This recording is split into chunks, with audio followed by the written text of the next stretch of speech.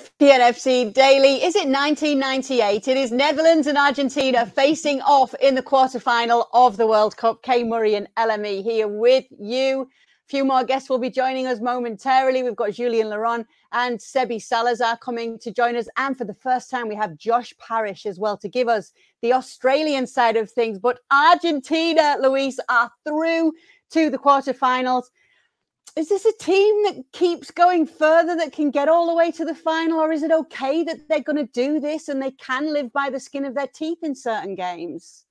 Yeah, really good question, Kay. Hi, everybody. ESPN FC Daily here.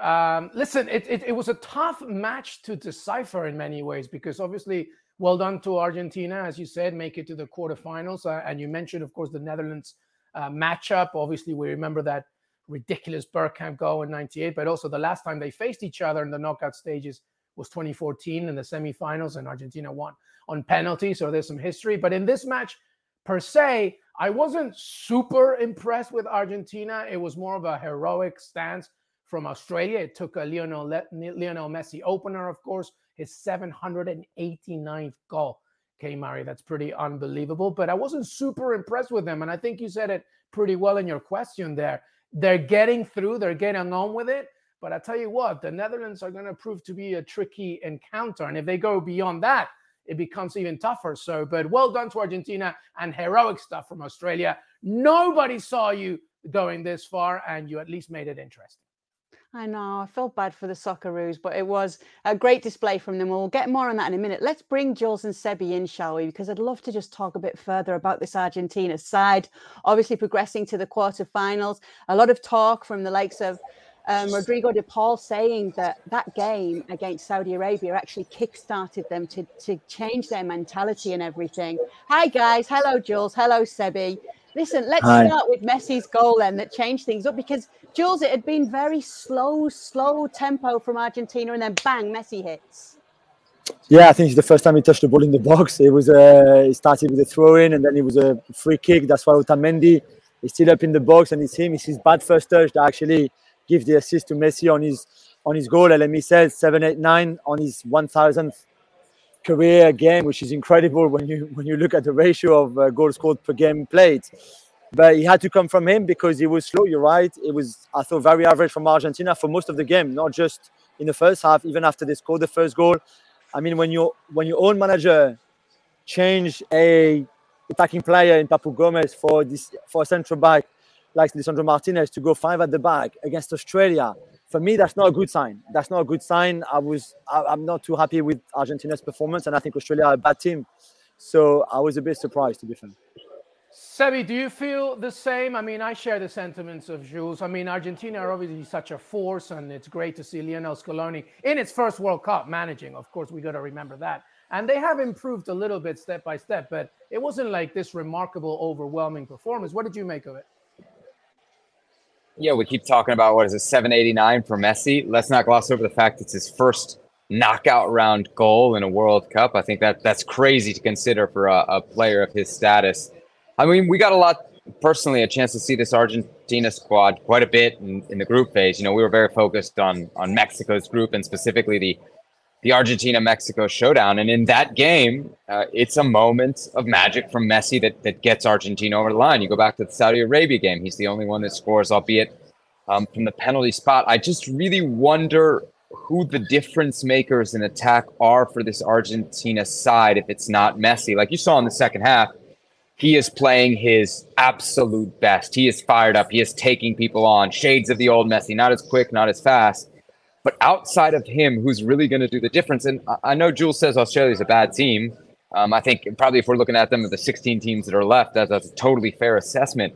But are we really surprised that Argentina didn't look convincing? Because I go back to the group phase. I don't really think that they've been all that convincing. And Jules, we're watching it here. We got the ESPN Argentina folks, 10 feet away from us. At the end of this game, there's real tension and frustration. So I think they're sensing that there's a problem building with this team.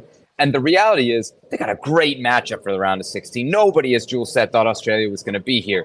They're going to be tested in the next round. And I think if the performance is similar, not just to what we saw today, but to the last 3 games before that, I think that quarterfinal against Dutch is going to be a real problem for this Argentina squad. So the Argentine journalists are worried then, Sebi? They were tense. I mean, at the look, end, yeah. Yeah, they were tense at the end. I mean, once the goal goes in, and I mean, look, it's a save in 30 seconds left of stoppage time from Dibu Martinez. A pretty good save. He makes himself really big there to keep that second one out. Australia had a sweat in this game. They had a chance late, which from the Socceroos perspective is, I think, all you would have wanted. And from an Argentina perspective, at 2-0, the game looked done and dusted. Like, Australia had literally done nothing. I think 2 minutes before the goal, I was thinking, like, there's no chance. There's no chance. They say 2-0 is the most dangerous lead in soccer. No chance here. And then the deflection goes in, and suddenly Argentina seemed to not lose control of the game because they certainly had chances for a third. But the game opened up, and I think what we saw from this Argentina squad is when they're in control of the game, they can be very solid defensively. But I think they struggle to maintain control of games at sometimes. And when it opens up, you see some of the what I would describe as individual deficiencies in this Argentina defense. And I think a team like Netherlands, which we saw today against the United States, really be clinical and take advantage of those opportunities.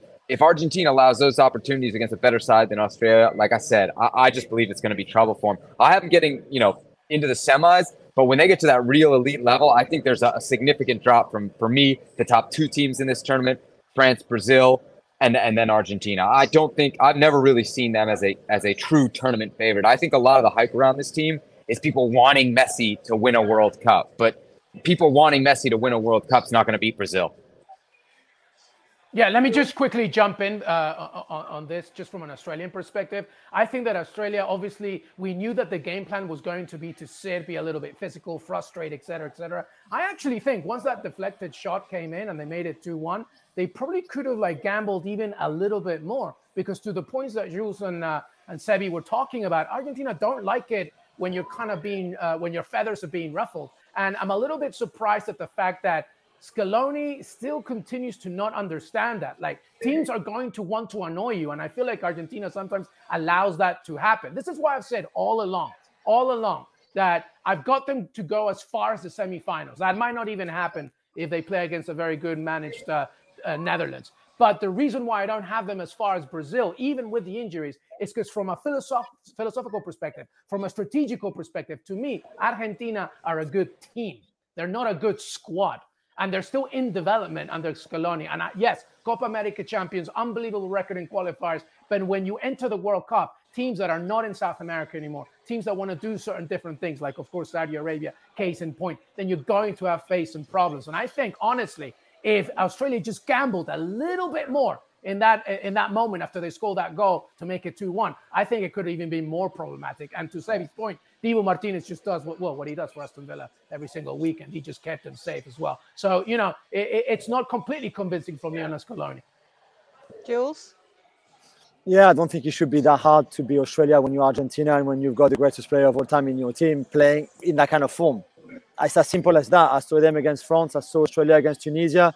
And Tunisia were better than Argentina were tonight. And so were France.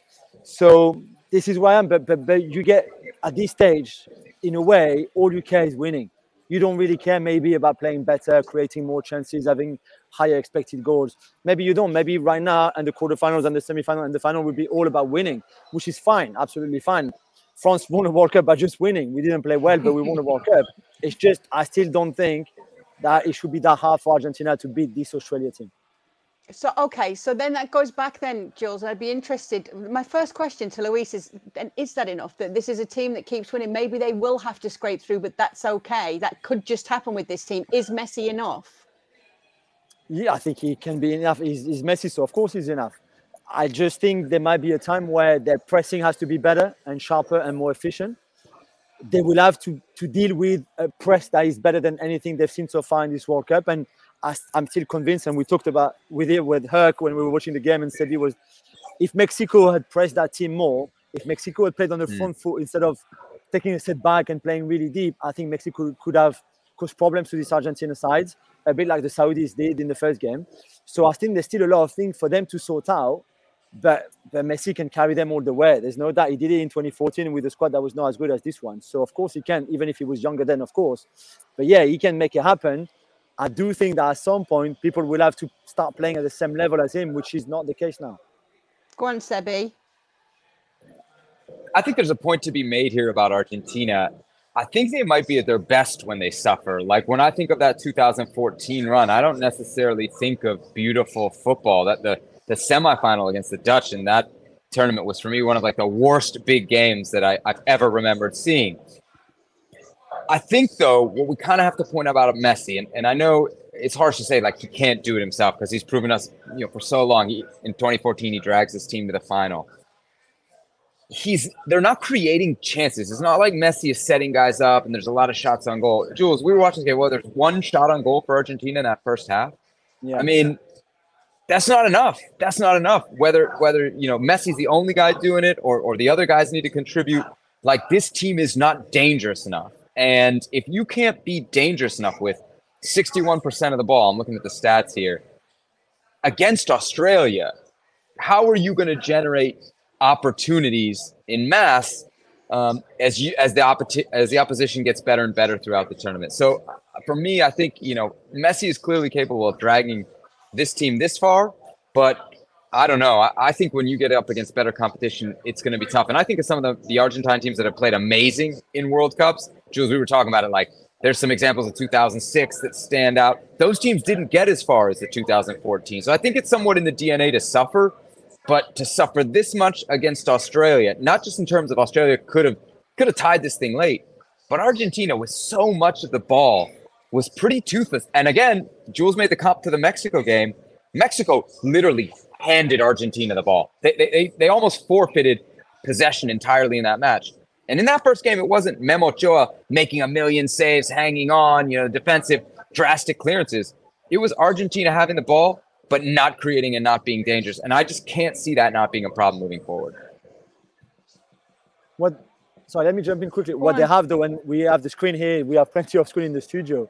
They're still on the pitch right now. All those players jumping and singing and celebrating with the fans. And I think maybe the big difference that they might have with other generations before, other squad at World Cups before, is this incredible team spirit. Whether they're all doing it for Messi, I don't know, but it clearly is like the Godfather, and they're all behind him. But the support they have here in Qatar is unbelievable. And I think this gives you more energy, gives you more belief, it gives you everything more than a team like, another team that just has 2,000 fans who are here somewhere. And I think that team spirit is something huge, is something massive that I think Scaloni has cultivated in a way, has made it so big and so important. And we see them again, they're still on the pitch and the game is finished maybe a good half an hour ago now or 20 minutes ago. And they're still there singing with their own fans. And I think that also can take them far. Yeah, absolutely. I mean, at the beginning of this game, when they were singing the national anthem, it felt like it was Buenos Aires, El Monumental or Bombonera. Like you could feel the crowd. You could feel even here, right here in New York City, when you're watching, you can see that feeling. And actually, that's something that Scaloni has pointed out at the very beginning of his managerial career with the senior team. He's been there in the youth developmental system. Of course, he wants to build that culture, not just about Lionel Messi, but about creating this collective family that I think hopefully can take them far. The question will be if they can do it. Some stats for you, everybody. I mean, Lionel Messi ties now Paolo Maldini for the third most matches played in a World Cup. Okay, so if he makes it all the way to the final, he will be the most capped player in World Cup history, which is pretty remarkable. And he scores his 9th World Cup goal and his first, as Sebi was saying, his first goal in the knockout stages as well. So that's pretty remarkable. Whether you're doing it for Lionel Messi, you're doing it for Argentina, or both, it's clear that this Argentina side, like Jules said, they have to all be together in order to keep on going. Because I tell you what, Louis van Gaal is watching this emotions. He's watching all the crowds. He's watching all the Argentinians singing. Louis van Gaal is just sitting there going, all right, let's see what you have. We'll come right back at you. So he's actually been dancing and filming on his phone. You probably saw him arriving back to the hotel. It was brilliant to see. I want to go there again, actually, Sebi. I want to go to what we saw from Netherlands today with how effective they were. You already mentioned it. And what we might be expecting then when these two sides do face off in that quarterfinal. Yeah, just to follow up something Jules said about the fans and the crowds here that I think is worth noting. So we actually had Alexis Nunes at the USA-Netherlands game. She said it was like 75-25, 70-30 US fans. So there was a very small pocket of Dutch fans. So I don't know how many Dutch fans are actually going to be at this quarterfinal. To Jules' point, there are a lot of folks from Argentina here, but it's also worth pointing out, and I think this was something that kind of in the West we missed out on. We thought, oh, going to Qatar, it's inconvenient. It's a long ways. The hours are going to be off. Well, it's inconvenient for one half of the world. It's very convenient for the other part of the world. And so there's a lot of people here from India, Southeast Asia, and a lot of those fans are Messi fans. And so what you're seeing is, yes, a lot of people from Argentina, but a lot of people from other parts of the world that are wearing the Argentina shirt, buying the tickets to these games and supporting Messi. They have become, I don't know if Jules would agree with me here, but the neutrals team. So I think when we talk about, kind of advantages Argentina might have in a quarterfinal, I think it'll certainly feel much more like a home game in that regard. I have to say, the Dutch side really surprised me today. We saw them through the first 3 matches. Look, that group was easy. I think we have to point it out. You could have had a lot more trouble with Senegal if Sadio Mane is there. Ecuador is a solid CONMEBOL team, but they're not all that great. And they probably should have beat the Dutch. And Qatar was, a team that frankly didn't belong in this tournament or at this level. So I didn't think we saw the Dutch side pushed at all. And when they were slightly pushed, they really didn't impress. They play a very slow tempo. I thought that the U.S. could give them lots of problems. Clearly what we saw is that the technical ability of these Dutch players was just way beyond anything that the Americans could handle. And the tactics of the coach. And I think that makes a very, very big difference in this potential quarterfinal matchup.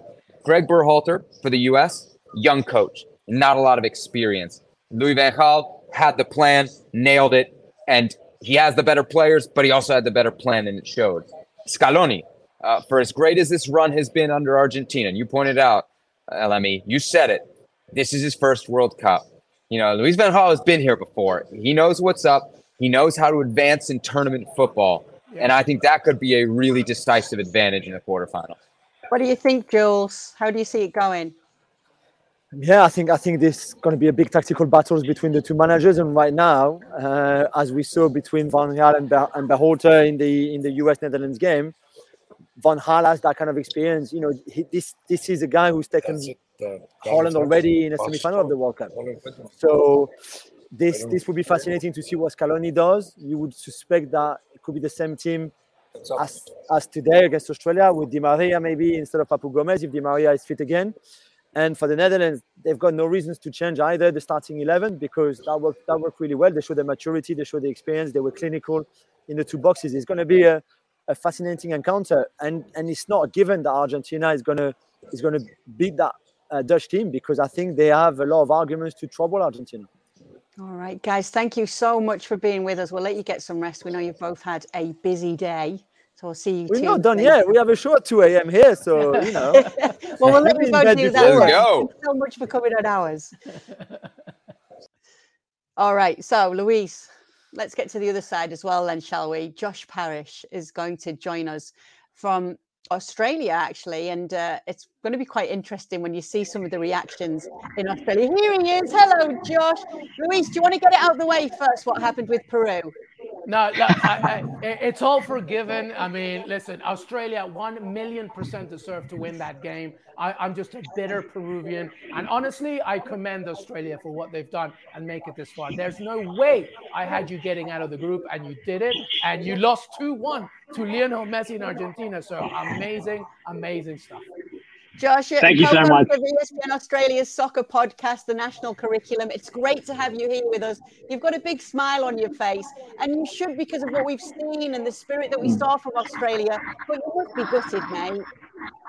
I am gutted. My heart's still pumping. I'm hopped up on adrenaline and caffeine. It's 8:19 a.m. here on the Eastern Seaboard in Australia, and at full time, everybody applauded. Everybody applauded. There was no groans. There was no despair. There was no disappointment. It was just gratitude for how this team has performed. They've played their hearts out. They've competed with the best player in football history. And, we go out with our heads held high. So there's some footage, I believe our producer Sam gave us regarding what was going on in Australia. Because here we are thinking, Josh, Australia, obviously an Aussie rules country, a cricket country, a rugby country, football country, I'm sure, soccer country, I'm sure it's growing. But then we saw this footage. Everybody, you need to check this out from Melbourne, I believe, pre-game as well. And take in mind to what Josh just said. It was pretty early in the morning as well. Check this video out.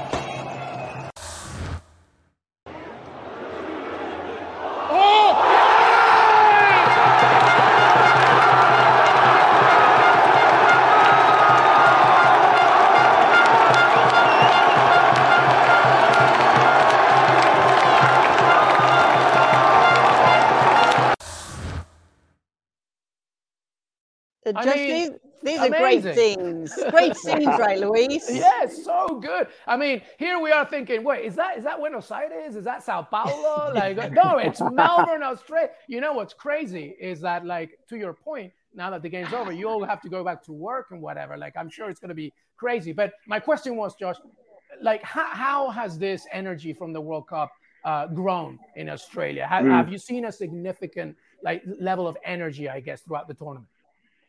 Yeah, the turning point was the Tunisia game. The France game went pretty much as we expected it to go, you know, outclassed by a better team and beaten handily. And it could have been more, in all honesty, against France.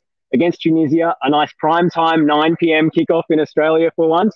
Everyone tuned in and they won. And then it's just built from there. Australia's got football fever. Every boat supply store around the country is sold out of emergency flares. You know, it's just been crazy. I was at Fed Square where those videos are filmed for the Denmark game, you know, 2 a.m. kickoff, and it was going bananas. There were 7,000 people packed in. They had to open up AAMI Park, the main football stadium in Melbourne, just to avoid the crowd crush at Federation Square. And they packed out 2 wings of AAMI Park for a 6 a.m. kickoff this morning. You know, 12, 13, 14,000 people. It's just incredible. For football in Australia, which is a 3rd or 4th tier sport a lot of the time, this is a big, big moment.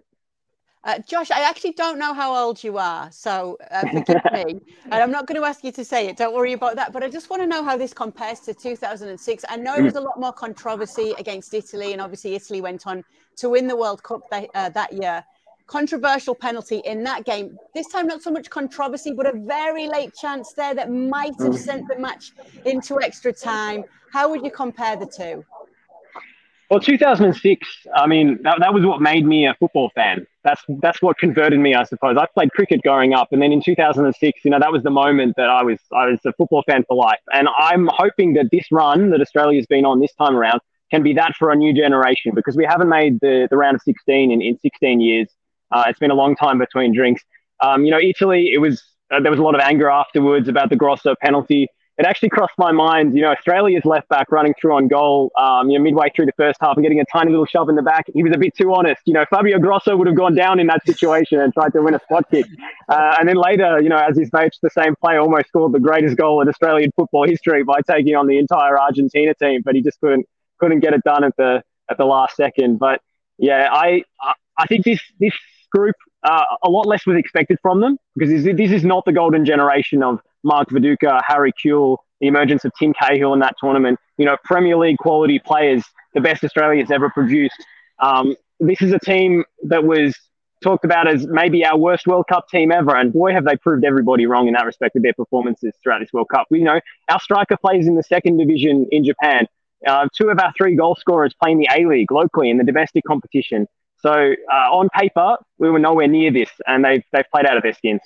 Absolutely. I mean, Aaron Moy, I believe, had to be recalled back as well. Like just tremendous stuff, really, from this Australian side. Like you said, well, Josh, that obviously in the previous World Cup you were playing in the Oceania group, but now you had a tougher competition qualifying to the World Cup. Do you think that helped a little bit in regards to this tournament? When you need mealtime inspiration, it's worth shopping Kroger, where you'll find over 30,000 mouth-watering choices that excite your inner foodie. And no matter what tasty choice you make, you'll enjoy our everyday low prices, plus extra ways to save, like digital coupons worth over $600 each week. You can also save up to $1 off per gallon at the pump with fuel points. More savings and more inspiring flavors make shopping Kroger worth it every time. Kroger, fresh for everyone. Fuel restrictions apply. Yeah, well, we've been qualifying through Asia since 2010. The last time we went through Oceania was the 2005 playoff against Uruguay.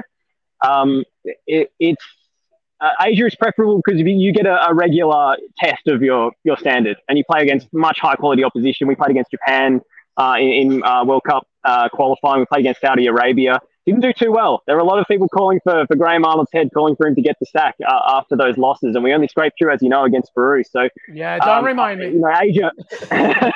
But you know, Asia is a much better standard of competition on a regular basis, and it doesn't always come down to that massive intercontinental playoff. Although the last 2 times we've qualified, we've done it the hard way against Honduras and then against Peru. So it's definitely preferable to be in Asia for Australia. Josh, where actually are you right now, and where did you watch the game? I was in Canberra this weekend. This is Civic Square in Canberra. You can see behind me. Everyone's Very gone to go nice. get breakfast now, but there were about 2,000 or 3,000 people packing out this square beforehand. And yeah, there's been massive turnouts at live sites across the country. I think after the Denmark game, every other state looked at Melbourne and was a bit jealous, so they started setting up their own events. So they've been packed out live sites in Brisbane, Sydney, Adelaide, all across the country, which has been fantastic to see. And it's the way you want to experience the World Cup, is feeling those emotions with a huge crowd with you. Yeah, I suppose to summarise then, it's heartbreak, but you've gone out fighting. You're all happy in the way and the spirit that you showed in this tournament too, right? You almost went toe-to-toe with Argentina. I mean, you did. Yeah, and, Garang Kuol had a big chance right at the end. The 18-year-old who's a refugee and has had an amazing story. Keep an eye out for him at Newcastle United. He's just signed there. Probably will be on loan for a little while. But, Australia's got some great young talent coming through. I hope we can progress from here in our style of play.